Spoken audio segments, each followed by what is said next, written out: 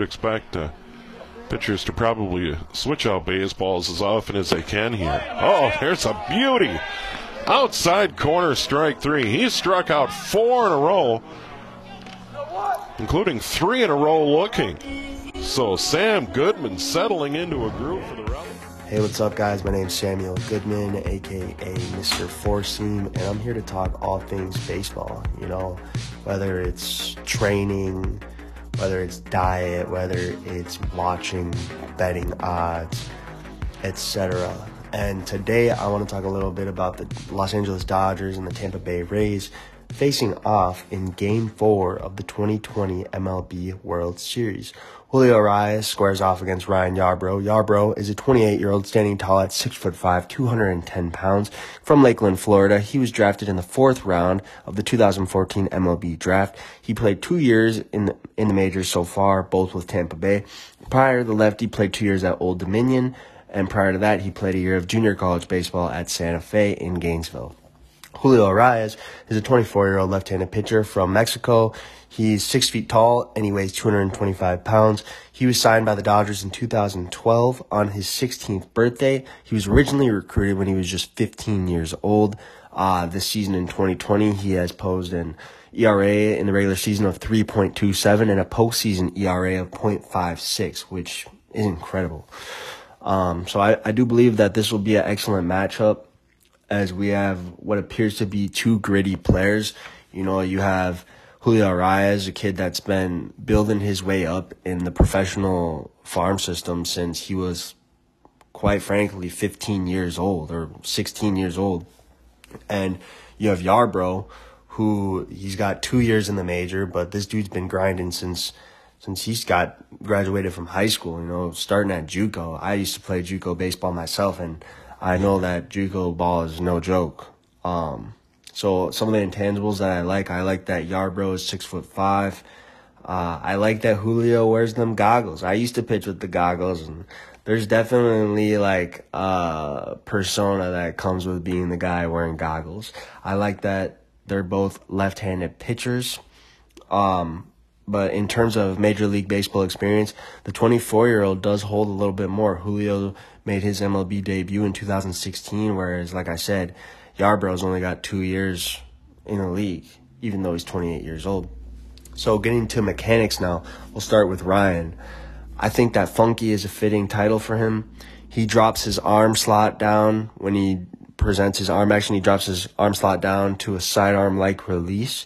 He has a high leg kick, and he does separate him. Now, what's funky is he doesn't have the smoothest separation. It's definitely consistent, but if we're talking about separating, let's talk about the term dangle. Now, a dangle is means basically when you start to separate, if your lower arm, which is your forearm, your hand, your fingers, if your lower arm goes below your elbow, so pretend you're throwing a baseball, and as you start to separate, if your lower arm goes below your elbow, that's a dangle. Doesn't matter how far below the elbow it goes. If it goes below your elbow, it's a dangle, right?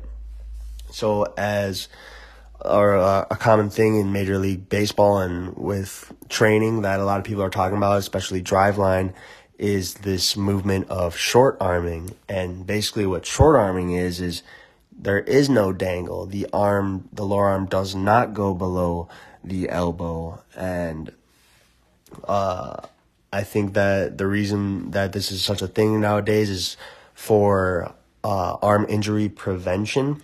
So short arming prevents you from throwing too far away from your center of rotation. Now the question next is, what is your center of rotation? If you're standing straight up, your body from head to toe is essentially your center of rotation. Imagine you're going to do a circle spin like a ballerina, and think about how they swing their arms, their trunk, their body, their whole body is their center of rotation. Same thing works for baseball players when they're throwing a baseball or when they're swinging a bat. You know, the whole term of balance and being consistent with your center of rotation, they're referencing basically like your trunk up and down. Imagine you're standing up and down and you could put a pole through your whole body. That's your center of rotation. So this arm action that I'm referencing and getting away from your center of rotation is more prone to happening if you long arm, if you dangle, because you're separating farther, right? So say you dangle, you separate, and you're getting ready to rotate around your center of rotation. So if your arms are separated farther, that means that, or what happens is a lot of guys, as they start to rotate, their lower arm doesn't come near their center of rotation. So imagine an infielder gets a ground ball. They get a ground ball hit to them. They field it. What do? They bring the ball straight to their ear, like a short arm, right? Someone's stealing a base and the catcher throws down to second. What does the catcher do? They go straight to their ear, right? So that head is their center of rotation. You see someone like Shane Bieber throwing, he short arms it, and when he initiates rotation, his lower arm of his throwing arm comes in next to his ear as he's rotating. And what this does is it creates a safe arm action that's more natural on our elbow joint, glenohumeral joint, and it creates this whip-like motion, wrapping the arm around, and release looks like it's far from your center of rotation, but it actually is beginning close and finishing away. The common misconception that's been cliche in baseball throughout the years is a lot of guys will separate, and rather than bringing their lower arm close to their center of rotation, they'll just throw a baseball with their lower arm staying away from their center of rotation the entire time. And what this does is it creates stress on your elbow because it's flexing it backwards in a way that's just not normal. If you're standing up and you got your palms are facing straight out away from you, and you're standing like a goalpost, and you're to flex your elbow backwards, you can only go backwards so far, right? It's because your arm's not designed to work that way. And if you're throwing farther from your center of rotation, it's doing just that. And as you do that over time, you're really creating a big chance of an arm injury or tearing your UCL or maybe messing up your shoulder joint. So, I'd say at bare minimum, as you begin rotation, you want that lower arm at least at 90 degrees. So if you are thinking about throwing something and as you begin to rotate, your lower arm comes up and it's now above your elbow, and it looks like you got your lower arm above your elbow at a 90-degree angle. If you go beyond 90 degrees away from your center of rotation, that's starting to throw at an obtuse angle. If you come in closer from 90, you're getting acute, and some people just aren't flexible enough to do it, but the closer you can get to the center of rotation, the safer it is on your throwing arm. Now, obviously, you can make mistakes like throwing around a baseball. You want to pronate and stuff like that. But I'm getting off track here. So basically what I'm saying is Ryan Yarbrough separates, but his arm action is okay. I'd say he gets to right around 90. If that. And, I think that's why he has this sidearm motion. But, everything else he does fine. He uses his lower half well. He separates well. His glove side is good. He reaches for his target, pulls his glove in, loads his scaps, unloads the scap well. Everything Ryan Yarbrough does is good, except he just has kind of a shitty arm action. I'm sorry, but he just does. But the thing is, his pitching repertoire is tailored to just that. That's why he throws his cutter 36% of the time. That's why he throws his changeup 30% of the time. That's why he throws his sinker 23% of the time and his curveball 10% of the time. This is insane. I didn't even say the word fastball. Everything this guy throws moves, which can be challenging as a hitter. Now, Julio Arias, on the other hand, is just your standard left-handed pitcher. He gives a great leg load. He does what we say, he rides the wave. He sits on his back leg for as long as possible. He gets great separation. He dangles. Everything's fluid. Everything looks natural. And he stays close. He creates torque. And once he gets to separation, his arm action is fantastic. He rotates with his throwing arm close to his center of rotation, and he loads his scaps up really good. So if you're standing there and you're wondering what loading your scap is, take your throwing arm and bring your hand to your ear, and your throwing hand to your ear, and your glove side to your glove side hip, and pinch your scaps. Now that feeling is loading of the scaps. Now what happens next is you have to unload the scaps. So a common problem is A, someone doesn't know how to load the scaps. B, someone doesn't know how to unload the scaps. You need to be able to do both.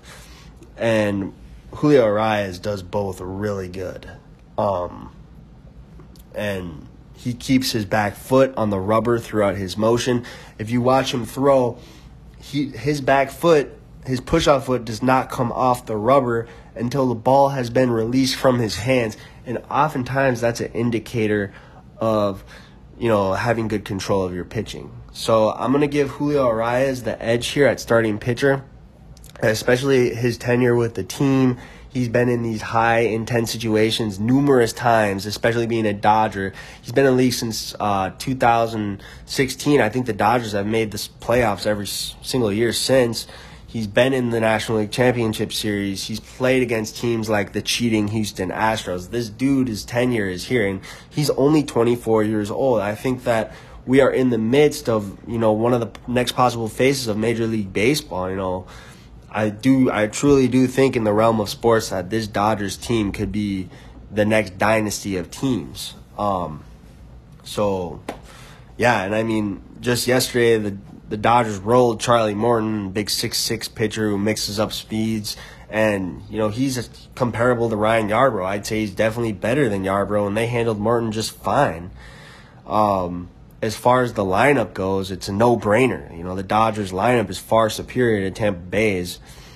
It doesn't even matter that, obviously both of these teams are in the World Series and they're both fantastic ball teams, but the Dodgers lineup is just crazy. They're really good. You got Mookie Betts at leadoff, Cody Bellinger. It's literally an all-star team playing in the league. Tampa Bay has only been able to put up 19 runs in the last 5 games, while the Dodgers put up 25, no big deal. And that doesn't even reference the 3 straight losses that Tampa had against Houston towards the end of the series in the ALCS. But the thing I like about the Dodgers lineup is the front half it's poised, experienced, and dangerous. And it doesn't get much easier as the lineup goes on. They capitalize on mistakes. They adjust to pitching. These guys are just good all around. This is a squad. This is a squad. And you could say the same of Tampa Bay, but they don't have those big names that like the Dodgers have. And if there's any belief in manifestation, if you are just like someone that doesn't watch much baseball and you're just tuning in for the World Series, you're going to watch, say this is your first game, you're going to watch this game and you're going to be like, oh my gosh, like the Dodgers look way better. This is lopsided. But, Tampa is good. They got Mike Zunino as a catcher. They got great leadership. They got good team chemistry, as they put it, and they got a good coach. They're young. They're ambitious. Anything can happen. It's only a matter of time until this lineup sparks. But it just feels like they're in a little bit of a drought right now, and it feels like the Dodgers are in control of this series, especially after the tough series against Atlanta. But the other thing is you look at other sports, and it's like the Super Bowl wasn't too exciting this year. NHL, the Stanley Cup was like a 4-2 series. The NBA Finals was a 4-2 series. I don't know why we're expecting this series to go 7. Like, there's like no fans. It's a neutral stadium. This is coming down to just who's the better team, and it's very obvious that LA is just better. Look at this. They throw Kershaw, then they throw Buehler, then they throw Arias. You put Julio Arias on any other team, and he is the number 1. You know what I'm saying? And you get to the bullpen, first you got to get through Dustin May, but they got Brusdar Graterol, they got Joe Kelly. They have so many guys that the only people that are going to beat the Dodgers is themselves. So that's my review of this game. I'm going to say there's a final score prediction of Dodgers 4, Rays 2. So that's my prediction for World Series Game 4. I'm looking forward to watching the game, and let's touch base tomorrow. Thanks for listening.